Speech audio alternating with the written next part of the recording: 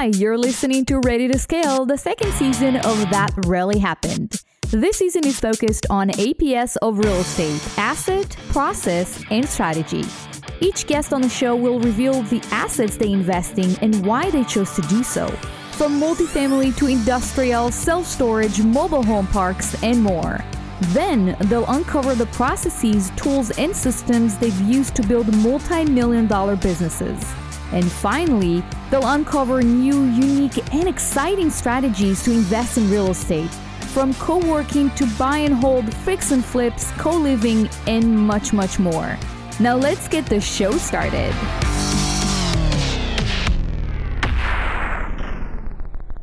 Hello, and welcome to another episode of Ready to Scale. I'm Ellie Perlman, your host, broadcasting from sunny California. And in today's episode, we're going to talk about a question that many investors are asking, or at least concerned about, to evict or not to evict. Boy, this is a difficult question. So, there's no real, I would say, right or wrong answer. And I'm going to explain why, but I think there's a way to address it. And that's, what we do. And I can share what we do with our properties. So, on one hand, we do have a ban on eviction. So eviction moratorium is a real thing. And basically, we have different states that basically just don't allow landlords to evict their non-paying tenants. And that could be the case in many states, but specifically in California where I am, but I'm not investing here. I'm investing in Texas, Florida, and Georgia. And so when you're investing, doesn't matter if it's a single family home or a multifamily, you first and foremost need to understand if this is any restriction on eviction from the state or the city, because that might just solve your problem, whether to evict or not, because somebody else just made the decision for you. And in addition, sometimes the lenders are actually put in a ban on eviction. So for instance, we have been lending money from Freddie Mac and Fannie Mae, and these are government-backed loans that are extremely favorable to lenders with very, very low interest rates. But now they've basically, put a ban on eviction. So we cannot evict until the end of July. I believe it's July 25th. So only on July 25th, basically their borrowers can send a 30 days notice to the tenants that are not paying, which means that only by the end of August, you can actually start evicting. So in some cases, either it's regulation or your lender that basically are going to limit your ability to evict. That's one thing you need to make sure you understand. So, read the regulations, read the news, and go over your loan document to see if there's any ban on eviction. Besides that, I would say that in some cases, I don't know if it's really, humane to evict those who were, for the most part, good tenants. And now they're in a little bit of a sticky situation where they might have lost their job. Maybe their hours were cut and now they're making half of what they used to make before COVID. And some of them, might get sick and couldn't work or lost their jobs because they were sick. Is it humane to evict people and, have them lose the roof above their heads because they didn't pay rent? So it's something definitely to think about. And the answer is not really easy. I can tell you that at Blue Lake, we've decided to send a Walmart gift card to every tenant that lost their jobs, that can show us that they lost their jobs or to have their hours cut back, just to help them get by, because we wanted to remain, human in that process. And we were okay with having some expenses increase just for that portion, because we really wanted to help our tenants. So this is another thing you might want to look into and consider, whether you as a landlord feel good when it comes to evicting your tenants. Now, the third point that I want to discuss about why, on one hand, you cannot or don't want to evict your tenants is because once you do, then your occupancy decreases. But if you keep those tenants around, maybe they will pay you later. So especially if they were good tenants, they might not be able to pay you this month, but they can pay you next month. Or they might not be able to pay you by the first or the third of the month. they might be able to pay you by the 15th or the 20th. You can still collect the rent, but it might just take a little bit more time. And that's, in my opinion, in today's environment, a better situation than evicting someone and have the unit stand there, without any new renters. So that's just something to think about. On the other hand, I have to say, it's a business and you need to at least be able to pay your bills, pay your mortgage. You don't want to default on your loan.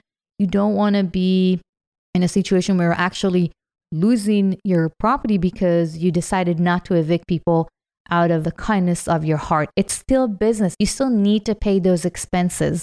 And that's something that a lot of landlords are actually considering and thinking about.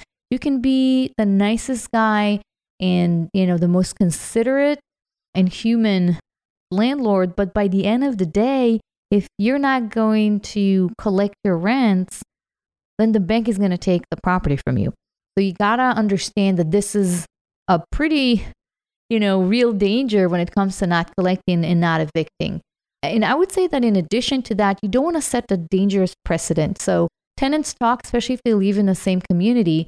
And if you're going to waive rents, or if they know that they don't have to pay rent and still remain in the property, tenants speak, tenants talk, and the word gets out. And then from one unpaying tenant, that turns into 3 and 5 and 15 doors that are not producing any income because they know that you're not going to evict, non-paying tenants. So this is another thing to consider. I mean, I have to say that was not an easy decision whether to evict or not. And, some markets are better than others. I think New York, what we see is a lot more tenants that are refusing to pay rents, even if they can, even if they haven't lost their jobs. In California, for instance, the governor basically said tenants just don't pay rent, which is ridiculous. If somebody is making it okay not to pay rent, then somebody also needs to waive my mortgage payments and my utility expenses, right? Because if I'm not getting any income, the chain can't stop with landlords. It has to continue. And then if utilities companies are not going to get paid by the properties, and if the municipalities are not going to get the property tax, and lenders are not going to get the loan payments, and somebody needs to basically pay for all that, because otherwise that's how economies collapse. And so that's why it's important to understand which markets are markets that don't really encourage tenants not to pay, like in New York City or like in California. What we've done in our properties, we basically implemented a case-by-case treatment. And so we're looking at who is this tenant and, how did the tenant behave prior to COVID? So if we had a good tenant and, this tenant paid every time, or, since they got here, we didn't have any problems with that tenant, then we know that if they stop paying now, or if they can't pay the 100% of the rent, it means that they are really struggling. They don't want to stop paying. And so with those tenants, we basically create a payment plan where we say, okay, why don't you pay X amount? Or, we're going to take the amount you owe us and we're just going to add it, let's say 25% of the rent that you owe, we're going to add it to the next month. So you're going to pay a little bit extra. So this month you're going to get a break. And so the payment plan is something that can really help tenants breathe a little bit. But, we only use that with tenants that we believe are actually going to pay. Because if there's a tenant that hasn't been paying for months, even before COVID, and it's just that type of a tenant that doesn't want to pay or has been struggling beforehand, listen, it's hard. Sometimes I see tenants and my heart goes out to them. But if tenants haven't been showing real track record of paying on time before COVID, then most likely they're not going to start pay now during COVID. And so when it comes to those tenants, they're also most likely to skip, which is something that before I got into real estate and started buying buildings, I didn't even know that was a possibility. It never occurred to me, not in a million years, to just pack up my stuff in the middle of the night and escape after not paying for 3 months. And trust me, I've been in tough situations where I couldn't pay rent. I just couldn't. I borrowed from family, from friends, from whoever I could. I took loans from the bank. I did whatever I could to pay my rents. I actually never thought it's an actual possibility. And when I started buying real estate, I was introduced to this lovely phenomenon where basically people are just skipping in the middle of the night after not paying for a few months. They do not intend to pay. They pack their stuff. In some cases, also the oven and our fridge and some other things that do not belong to them, and they just disappear. So we are experienced enough to know which tenants are more likely to skip. They might have said something that can lead to that. They might have hinted to the property manager that they might do that, or we can, read between the lines or basically look at their behavior prior to COVID and kind of infer that they're going to skip. So for those tenants, it doesn't really make sense for us to start a payment plan and keep them at the property for 3 more months, for 6 more months, because the debt is just going to grow. Now, I have to say, when it comes to skips, it's not always a bad thing, because if someone doesn't pay you and you cannot evict them, then it's better if they skip, because otherwise they're occupying a unit that can make you money if you bring another tenant that is a decent tenant. And so some people who have skipped in the past, we just brought a paying tenant and that was fine. And it's better than having someone that you cannot evict that is going to stay there for 6 months and not pay you at all. It's better if at month 2 or 3 they're going to skip, and then you can bring someone else that pays you. So we're less inclined to work with people who are showing signs of skipping, or, those who just have not a really good track record with making payments on time, because they're more likely to just stay longer and not pay. And these are the tenants that we are considering to evict. Obviously, some of them, they still have their job. They didn't get COVID or anything like that. And they're struggling for some reason, or there's another reason where they just choose not to pay the rent. And so in those cases, we're more inclined to actually evict.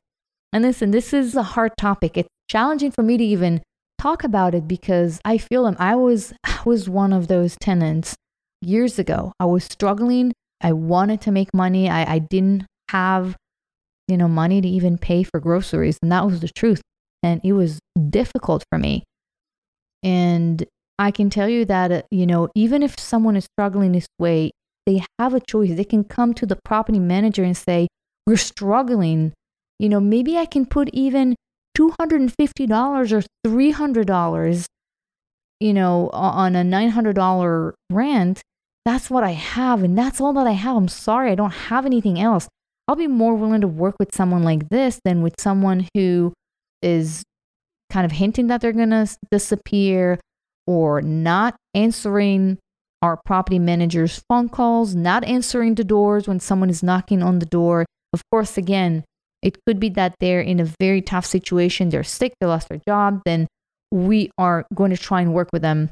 But in many cases, people just ghost on us. Even when they're at the property, they just stop communicating, and that's not okay. Doesn't matter how hard the situation is. I do expect, as a landlord, that you would open the door and tell us what's going on. And so that's why I think it really depends when it comes to answering the tough question to evict or not to evict. Just look at your relationship with that tenant. If he's responsive, if he was or she was a paying tenant prior to COVID, then I'm more willing to keep them at the property and work on a payment plan. If it's someone with a bad track record, then most likely they're not going to pay, even with a payment plan. And by the end of the day, I have responsibility to my investors. I have some projections when it comes to returns, some cash on cash returns that I need to deliver every month. And more than that, I need to pay utilities. I need to pay to the employees at the property, and I need to pay my lender. So they're not going to come and take the property away from me. Definitely tough decisions to make. Sometimes we make them with very heavy heart, but we're trying to find, the balance between running a business, a profitable business, and staying, human in this whole process. And again, I know it's something that a lot of sponsors are dealing with and nobody's really talking about it because it's not a topic that basically sponsors and investors want to share and talk about. It's not a very comfortable topic to talk about. But I just wanted to share with you my thoughts about the eviction issue and what we've been, doing at our properties. And so far, I think if you treat your tenants right, they're more likely to make sure that if they do have money, they will put the rent as a top priority for payment and not priority number 2, 3, or 5. And just having the right team, it's so crucial to have the right team in place that is able to connect with tenants, that is able to be perceived positively. Because if a tenant feels positively about your on-site property manager, they're more likely to cooperate and pay their rent. This is everything for today. I hope that was helpful for some of you guys and interesting for passive investors who are listening to me right now and kind of wondering how things are happening behind the scenes. So that's basically what's happening. That's one of the most challenging decisions that we had to make as asset managers. And that's it for today, guys.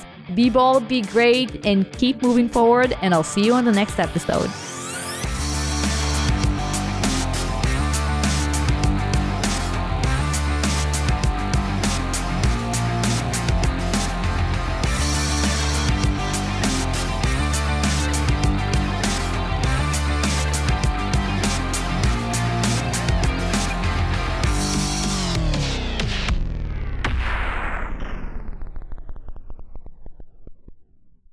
This podcast is a part of the C-Suite Radio Network. For more top business podcasts, visit c-suiteradio.com.